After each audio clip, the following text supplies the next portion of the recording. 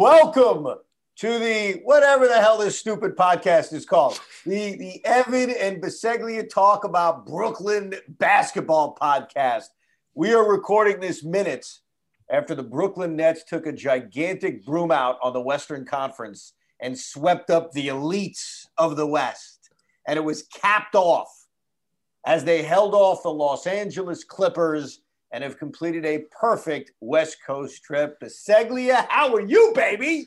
I'm good. I can't remember in my lifetime ever watching the Brooklyn, or I should say the Nets go on a West Coast trip and sweep its ass. I mean, I remember the Nets teams in New Jersey with Kidd, they go on a West Coast trip and it'd be like 3-2 tops, but just to sweep it, I mean, remarkable to see. And I thought for sure tonight they were going to get their ass kicked, hanging out in LA a couple of days. I thought the Clippers were going to have it to them, but I was absolutely incorrect. No, I agree.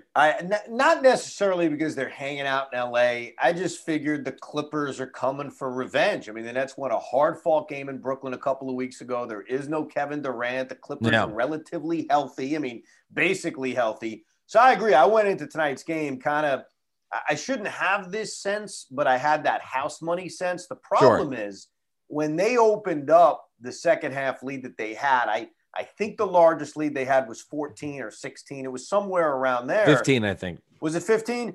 Look, dude, my expectations changed. Then it became about we got to win this freaking basketball game. And when they went on that run and they cut it to 6, I got to give this head coach credit because this head coach is learning on the job. And one of my early critiques of him, I think you had the same, which was his inability to have the feel for a game and call a timeout at the right time. Right. He called a timeout, regrouped the guys right away. James Harden to step back 3 to put him back up by 9 with 6.5 minutes to go. But obviously it got dicier than that. They freaking tied the game on the Kawhi Leonard free throws. And then DeAndre Jordan. Look, we just have to give him one gigantic bear hug. Despite the fact how he drives me nuts, he drives you nuts, he drives every Net fan nuts. The back-to-back freaking blocks on back-to-back possessions late fourth quarter. Right. But more importantly, the tapping off the Kyrie miss. And that, my friends, is your game winner.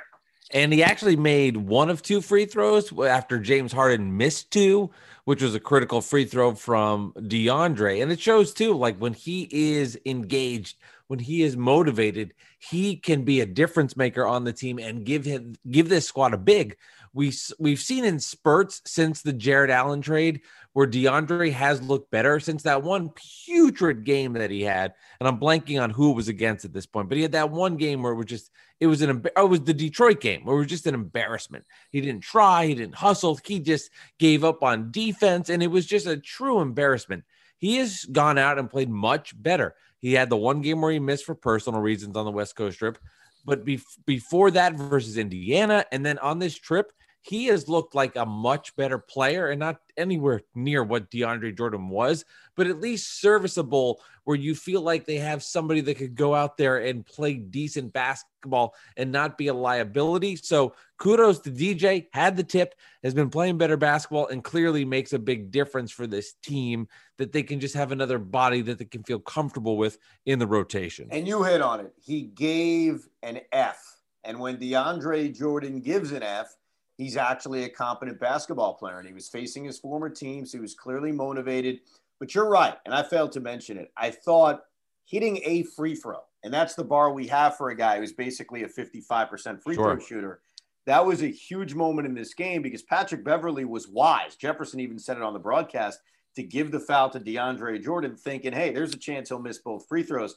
He made the free throw. Obviously, the tip-in was great. It was like a volleyball kind of action off the Kyrie miss, but even though it didn't turn into any points because they were both empty possessions, the back-to-back blocks on back-to-back possessions, Kawhi Leonard sort of on the perimeter. He was away from the basket, kind of took a fadeaway jumper, and then Zubac right near the basket. DeAndre Jordan made plays tonight, and they needed him because, unfortunately, and I guess this is the damper of the whole thing, unfortunately, it looked like Jeff Green got shot on the basketball court. And it was so odd, man, because I'm pumped up that they called an offensive foul, which was called on Patrick Beverley. And it was one. He took a little bit of a shove on Jeff Green on the screen and then pushed him a second time, even as Jeff Green was on the ground. It didn't look like that dirty of a play. I mean, I'd love to say Patrick Beverley committed a dirty play. I didn't think it was. I mean, it was a foul, but I didn't think it was worthy of the reaction Green gave, which, and I'm not saying it wasn't a real injury. I guess I'm just saying, I don't know what the hell happened. I don't know if it was a pre-existing injury that got exasperated, but it looked really, really bad. And the thing that scares me the most, bro, is the fact that he was kicking the Gatorade stand as he left almost made you think like he knows how bad it is. And I'm almost expecting not to see Jeff Green again anytime soon, if at all. Well, if you're somebody that's Jeff Green, who's been around the block, this guy has been in a million games. He's a savvy veteran. I thought the same thing. When he's walking off the court and he is kicking the Gatorade, that shows you that he is frustrated with something that is happening to his body that is going to hurt his chances of playing again. And that terrified me when he took it out on the Gatorade. That was the moment I said, because he clearly can move. Why the hell is he doing that? He knows something that only he knows from internal body use. And that scared me because he is such a big part of this team. He shoots threes. He plays defense. He's in on every fucking switch. He's in on every switch that they have. He is there. And that terrifies me if he is hurt. That does scare me. I'm with you, man. I'm with it. He has been really, really good. He's been worth every penny. Remember, they got him on a veteran's minimum. He's been hitting 3-point shots at a high rate.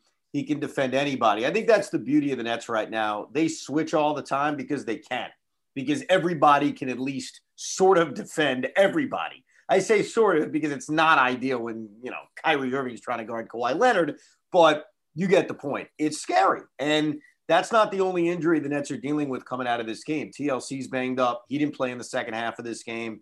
He has really started to step up of late, played really well in the LA Laker game. Look, the Durant injury is what it is. It's a hamstring. Neither of us are surprised he didn't play on this West Coast trip. I think both of us predicted on the last podcast he'd return for the Sacramento game in Brooklyn, which is on Tuesday night. Right. I'm not exactly confident he's going to play in that game. But right now, there's no rush. I mean, they've won every game on this West Coast trip. They're clicking without him. They could use him, obviously. But I think right now, the wins and just remembering how careful you need to be with elite-level players, especially someone coming off an Achilles injury like Durant, is a reminder that there really is no rush. The fact they keep winning makes it no rush. But the team's dealing with injuries now because there's uncertainty about Jeff Green, and there's certainly uncertainty about TLC now moving forward.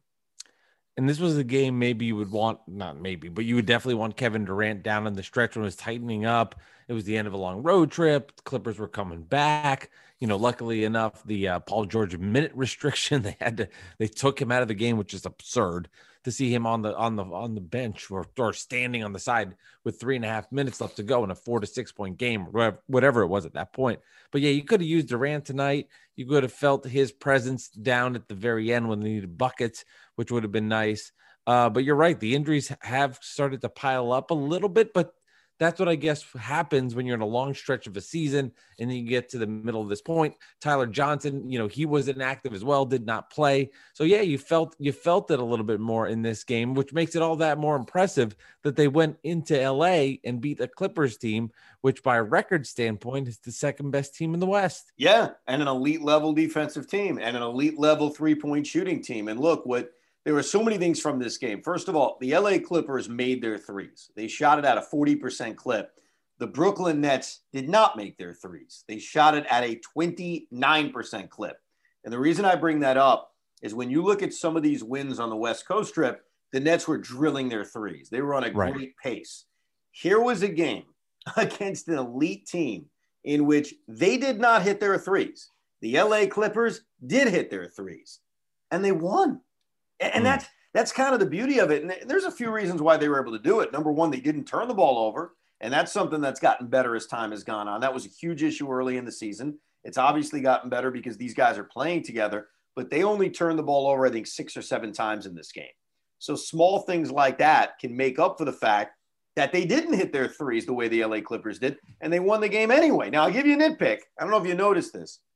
Other than James Harden's drive with about 1.5 minutes to go in which he got fouled and then missed both free throws, which felt like a really bad omen for this game. Right. The ball was exclusively in the hands of Kyrie Irving over the last 4 minutes of this game. Now, Kyrie had some nice dimes, if you will. The pass to DeAndre Jordan where he was wide open under the basket. He had a pass to Joe Harris under the basket.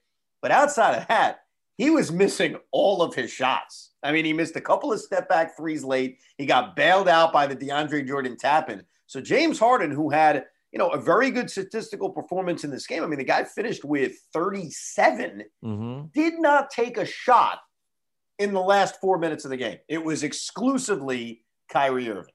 Yeah, and Kyrie 2 of 11 from 3 in this game. And that is a fear, is when they go a little too much ISO, and if Kyrie's not hitting his shots, I think he's 2 for 11. And the one pass that he had to Joe Harris was off the miss, but he just got lucky the way, I guess, Paul George inability to rebound the ball.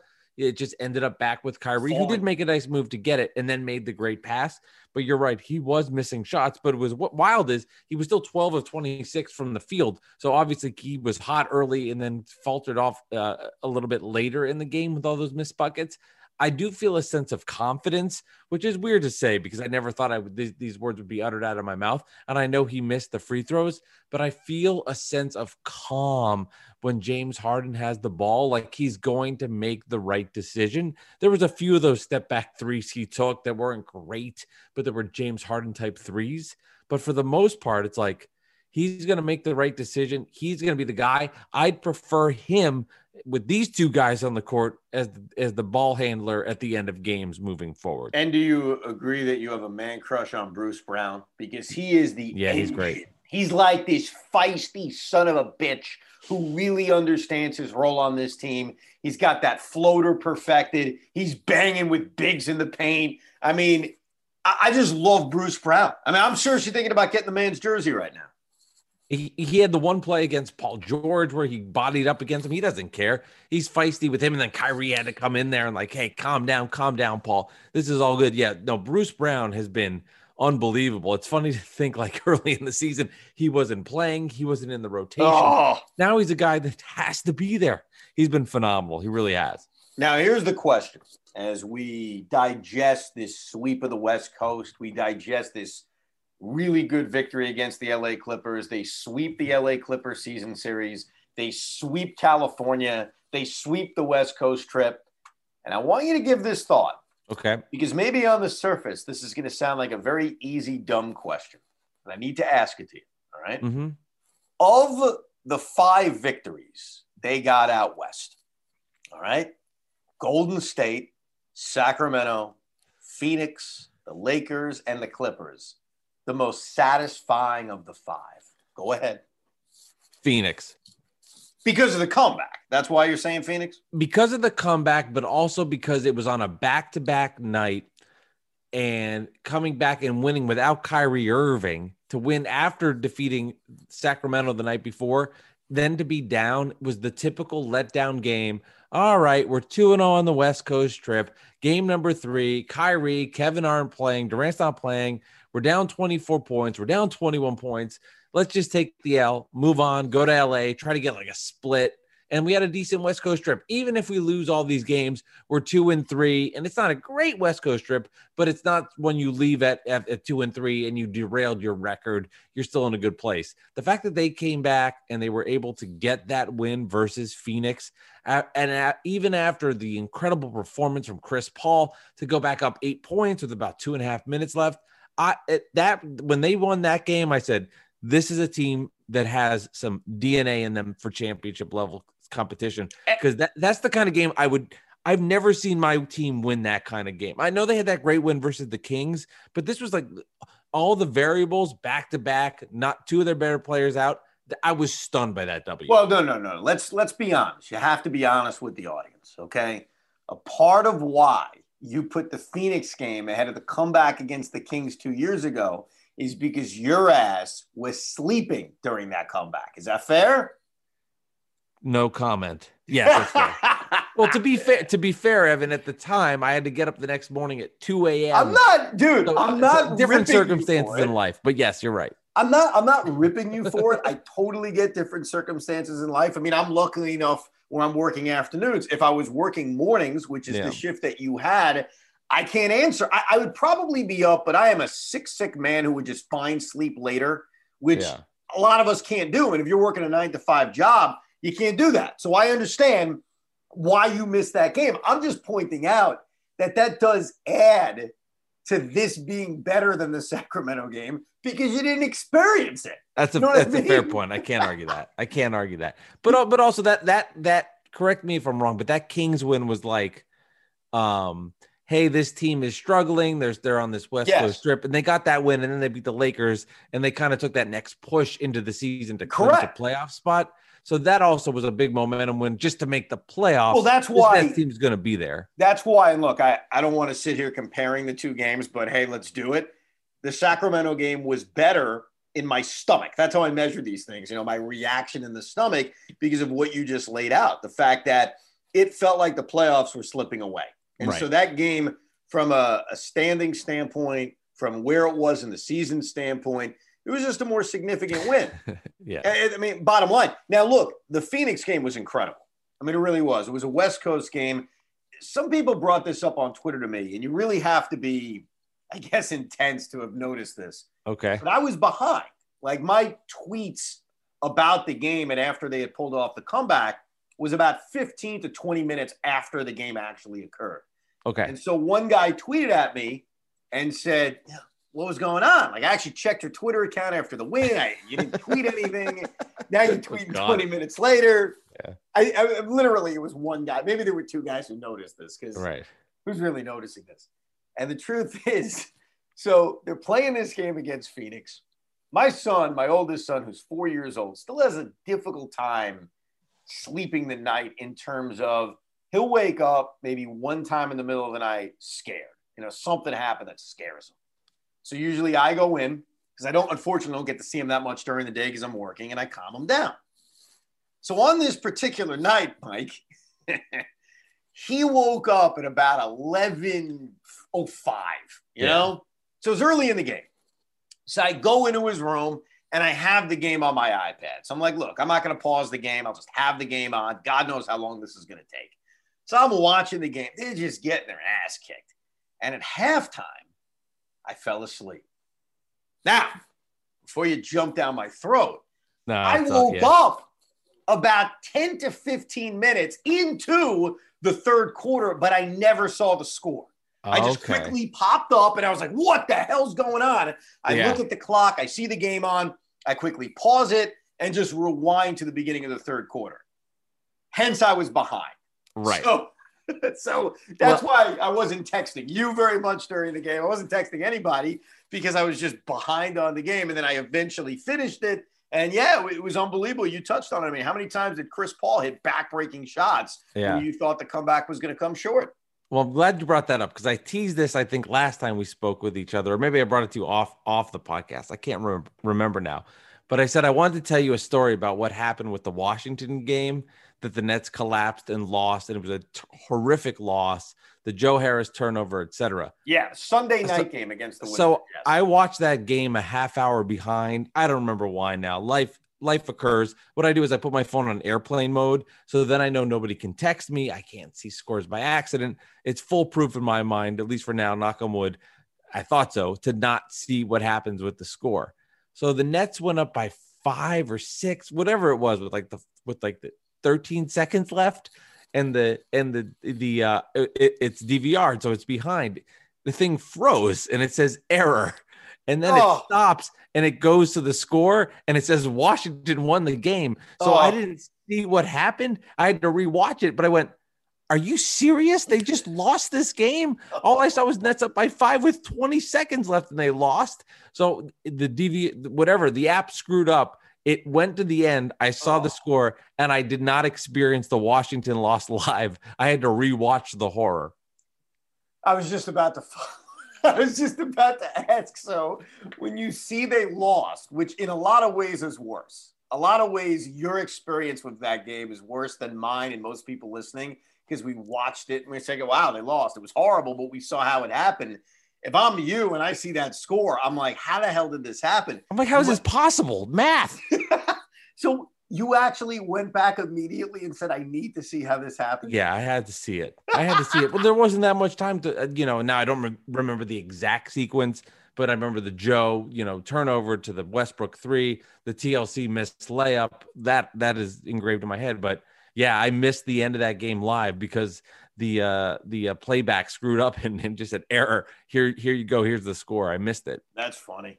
Yeah. Yeah, I think, and I understand why the answer is the Phoenix Suns, and maybe to most people listening, that would be the answer because it was an incredible comeback. And at no point during that fourth quarter did I think they were going to win. You know, when they cut it to 2, and then Paul hit a couple of just ridiculous shots, and they were back up by 8. Never did I think they were going to win. They played great defense down the stretch. I think you mentioned Landry Shamet, even James Harden. The overturned call was incredibly significant. Mm-hmm. But there is another game I'm putting above that. And it's this one. It's this game against the LA Clippers because I think the win against the Suns almost felt like, wow, they pulled that out of their ass. Yeah, the Suns are good and they're improved, but it felt, okay, great. It was a great win. This win against the Clippers on Sunday night with a 5-0 road trip is almost like the exclamation point to all the haters out there, to everyone who says the Nets can't defend enough, they're dysfunctional, they're never going to make it work. This is a giant FU at all of them. And I do believe, cliches aside, the entire league is now on notice. Yes. I mean, there are no excuses. I get Anthony Davis didn't play in the Laker game. I'm not going to minimize that at all. Same thing with Dennis Schroeder. But let me remind the Laker fans, Kevin freaking Durant didn't play for us. The LA Clippers are a full loaded squad right now. And again, Kevin Durant didn't play for us. And so I don't know, maybe it's the recency bias because we are recording this podcast soon after the win against the Clippers. But this game to me is firing me up like no other, even more so than the Laker game, because it's like, F you, everybody. We went 5-0 on the West Coast. We've dominated every top team in the NBA. Every one of them, we kicked the ass of, okay? It's almost like a reminder, look who we are, bitches. If you just go out there and say the Nets don't play defense, the Nets don't rebound, you're not watching them, and it's lazy. And I'm just saying because when they try, they do those things, and they've done that on this West Coast trip. They've defended, they've given energy, they've given effort. We talked about Bruce Brown and what he was doing. There was one play in particular where it would have been a clear backcourt violation, and he hustled and got the ball and ran for it. This team is trying and playing hard, and the result is victories. And they did this without Kevin Durant, and that is something to take note of. Because you're right. The win after LA was okay. Yeah, but there was no Schroeder. There was no Anthony Davis. It's like, okay, you're minimizing the fact that Kevin Durant's not playing. And these are the same people that said Kevin Durant won't be the same player. He's coming off an Achilles, so he'll be good. He's going to be 80% Kevin Durant. Now that Kevin Durant's 100% Kevin Durant, we don't even acknowledge the fact that he's not even playing. So there's always different excuses. Oh, this one will be, oh, yeah, the Nets, they were good, but Harden got away with that foul on Kawhi Leonard. That really changed the game. That flipped the game. The Clippers should have won. It's just always going to be something, Evan, because the Nets are now the team that everybody dislikes, that everybody hates, and they're looking for reasons to punish them and make the Net fandom be upset. But the truth of the matter is, you're right. They beat Indiana, and then they swept a West Coast trip, and they did it against teams that are going to be in the playoffs. The Warriors are going to be in the playoffs. The Lakers, the Clippers, and the Suns are going to be in the playoffs. The Kings, probably not. But they disrupted the West Coast trip. They dominated it, and now at 20-12, this team is ready to move forward, and we'll see what happens. But it's like it's always got to be something. Let's find a reason why James Harden can't be a good player. Let's find a reason why Kyrie Irving is a bad dude. It's the same narrative, and it's annoying, and you're right. They came out, and they proved everybody wrong when they defeated the Clippers. Huge W. And let's give James Harden credit because Kawhi Leonard clearly pushed off. Harden played good defense on him on that possession. So let's give James Harden some credit for that. And even, it's funny in this Nets Clippers game, Landry Shamet didn't shoot the ball well, but when he was on the floor, he was still contributing as a defender. Landry Shamet's defense has been very impressive over the last few weeks. So even on a night in which his shooting was off, I give Shamet credit. And here's the thing, man. I always used to make this comment about the Yankees because the Yankees are always a championship contending team. The Yankees would have some kind of win in June or July, and I'd say this is the game that's going to be on the highlight video if the Yankees win a World Series. The game on our highlight video, if we do finish the job and win an NBA championship, is the Detroit game. I mean, that slog, that non-give-a-crap performance has really sparked this team. It's amazing to say. And I remember back with the 2019 team, and I understand the 2019 team, lost in 5 in the first round, but that was a lovable team. It's a team that means a lot to you, a team that means a lot to me, a team that really sparked all of this, because I'm not sure if Durant and Kyrie Irving come to Brooklyn without that team having success. But what I remember about that team is they kept losing brutal games over and over again. That's why their record was awful over the start of the season. And it finally turned around against the Raptors. Fred VanVleet missed a wide open 3. They beat the Toronto Raptors, I think, on a Friday night. And from then on, they went on a run. We know they made the playoffs. But I remember Spencer Dinwiddie saying it to me and saying it to others that all of those tough losses kind of strengthened them. They learned from all those tough losses. So as painful as those games were for me and you and everybody listening as fans, it turned out to be the best thing that could have happened to them because they learned so much from it and then, went on this great run where they won a ton of close games, tons of crazy games. And in an odd way, that Piston game really is the most important game of the year because it was so bad and so embarrassing, and it was a rock-bottom performance in terms of defensive effort. And look how they responded. The dominating performance against the Pacers, like you mentioned, and now 5-0 on a West Coast trip. So that game is the one you circle, man. And I think if you're the coaching staff, if you're the team, the organization, you need to look at ways to motivate the guys. And, the championship should be the motivation.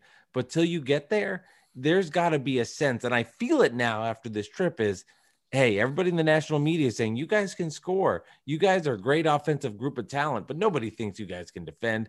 They say you don't have a big, you can't rebound. I have a feeling like they've galvanized on this idea that people think they can't be this team that plays defense, and that they actually got through to them and said, that Detroit debacle, see what the national media is saying about you. All right, it's time to get our what together. Let's figure this out. And it feels like the flip was switched and they gave a damn. And if they're gonna give a damn on most nights, they're gonna win. I mean, I'm always so nervous at games. Evan, I wasn't even when this Clipper game got tied. I thought to myself, they're gonna figure out a way to get a W. I felt it. I just feel so confident with the aura that this team is bringing because of how they're playing and how much they're hustling. And I know they're going to lose games, obviously, but when they give a damn, they're very tough out. And then it gets back to the cliche. If they try, you're going to beat the Nets 4 times out of 7. I cannot wait to see that happen.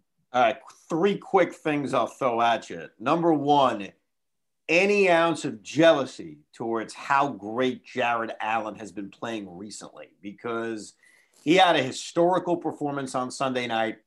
I think he's like the 3rd player in NBA history to have 30 points, 10 rebounds, and not miss a shot. Some kind of weird statistical anomaly, but the guy's been great. Any jealousy towards what's going on right now with Jarrett Allen? Because the Nets are winning, no. If the Nets were not winning, yes. Bingo. I feel that defines it perfectly. It's exactly how I feel. Mm-hmm. That's how I'll feel about Sam Darnold when he's somewhere else next year. I'll be happy for him if the Jet quarterback, if it's Deshaun Watson or it's someone they draft, Zach Wilson, if they're playing well. But if we suck and Sam's playing well, I'll be miserable. All right, Number 2, do you want DeMarcus Cousins, who is going to be released by the Houston Rockets? I don't. Well, let's see what happens with Jeff Green.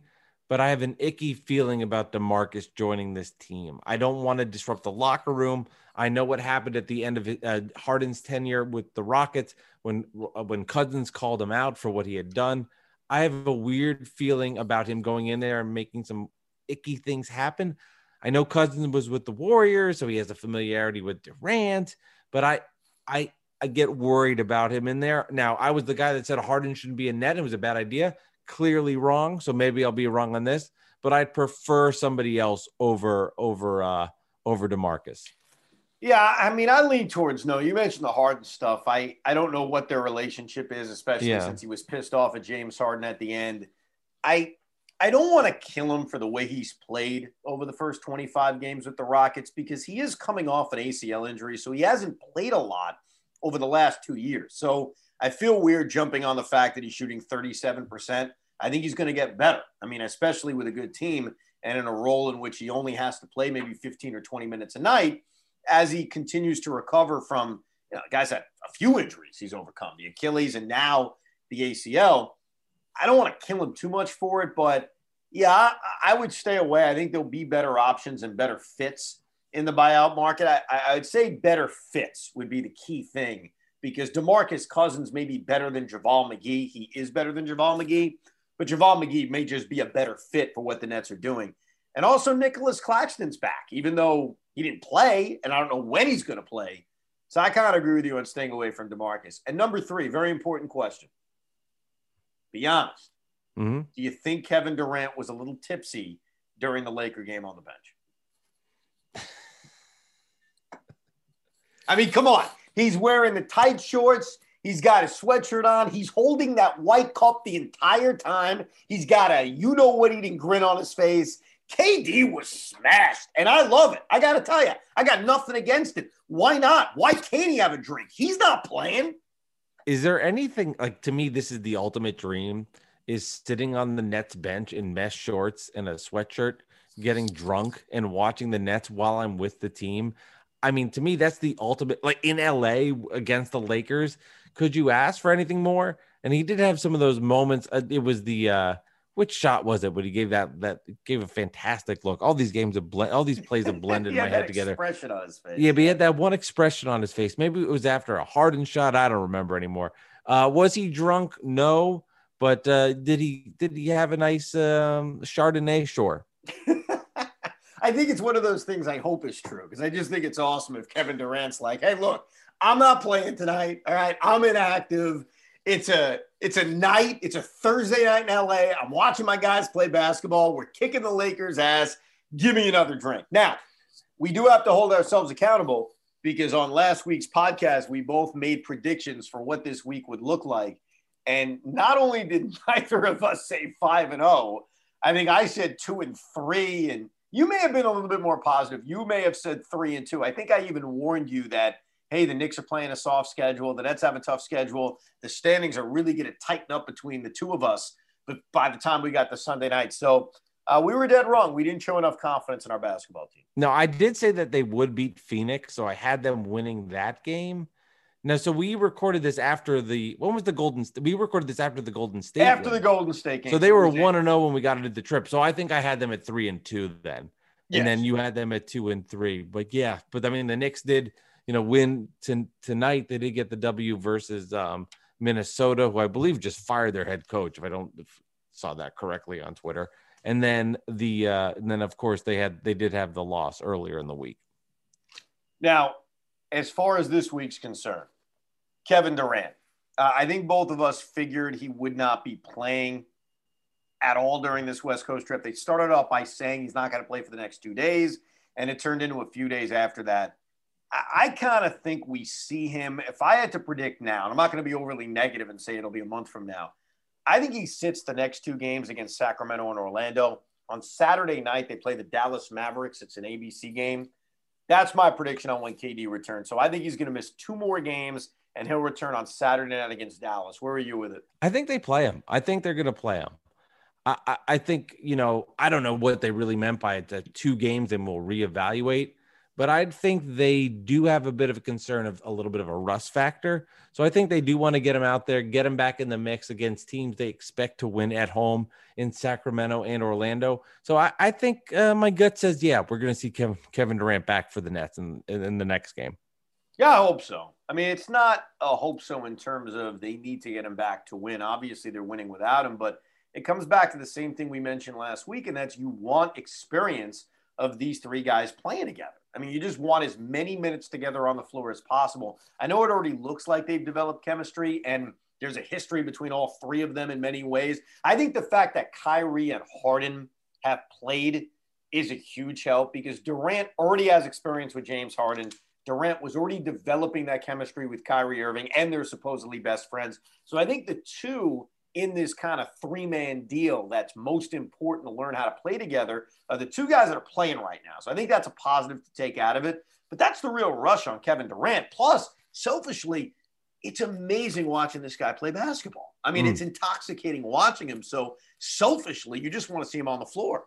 Nah, it's beautiful to watch. And then you combine him and Harden and Kyrie. You're watching this team, Evan. You're seeing them go out and beat the Clippers, beat the Lakers. And you're right. There's no Kevin Durant. And then you put him in the mix. It's exciting. It's the most energy I've had in a mid-regular season game in 20 years. And I want to see him out there. I want to see what he looks like when he's back in the mix versus with James Harden and Kyrie Irving, and then Joe Harris, who's become such a great player on this team and is the perfect person to be on the court with these guys at his confidence level. No hesitation, shooting shots. You know what, Joe? The biggest difference I see with Joe this year that I haven't seen in the past is Joe would miss 2 3-pointers, and in the past maybe make a pass to somebody and not take a shot. Joe will miss 3 threes and then take it and hit the fourth. Like, he doesn't care anymore, and his confidence is so high. I love that. I think today was a good example. This game against the Clippers, he didn't get off to the greatest start in the world. He struggled out of the gate and actually finished strong. So what do you think? All right, let's see if you're positive or if you're in the middle. There will be 3 more games before our next scheduled podcast. Tuesday night against the Kings, where they'll actually be welcoming fans into the arena, but it's a very limited number. It's not even going to be the 2,000 the state's allowing. It's only going to be 300 people, which is odd. Sacramento Tuesday night, Orlando Thursday night, and then the Mavericks Saturday night. All games in Brooklyn. Could be a little bit of a letdown. Let's face it, they've had some great wins out west. How do they do over the next 3 days? Do they win all 3? They're going to lose a few? Oh, sweep 3-0. How can I say? I mean, I guess if you said, all right, Mike, the Nets are playing the Kings tonight at home. The Nets are playing the Magic tonight at home. The Nets are playing the Mavs. Like, how would I take the other team? And I guess we'll see who's playing. But on that basis, I would take the Nets every single time. So I'm going to go 3-0. Which is something I would never say. Normally, my answer would be, well, they're playing well, but the NBA. Some team will find a way to sneak in. I'll go 2-1. Nah, I'm going 3-0. Yeah, I mean, they could run the table into the All-Star break. They've got 5 more games before the All-Star break, and then we'll find out what the second half schedule looks like. The 3 games I just mentioned, and then at San Antonio and at Houston. So go all the way with it. Just say they're going to win the next 5. It'll be an 11-game winning streak going into the All-Star break, and we're good to go. Beautiful. And the best part is the Sixers lost, so we're a half game out of the number 1 seed, a seed that, we haven't given that much thought to, but hey, if there are going to be fans in the building, get me that number 1 seed, baby. Yeah, and that's all about matchups too, because it's like the 2 teams I would not like. I know I talk about the Knicks. The 2 teams you don't want to see in the first round, Toronto and Miami. To me, that's like you want to avoid those 2 teams at all costs in the first round.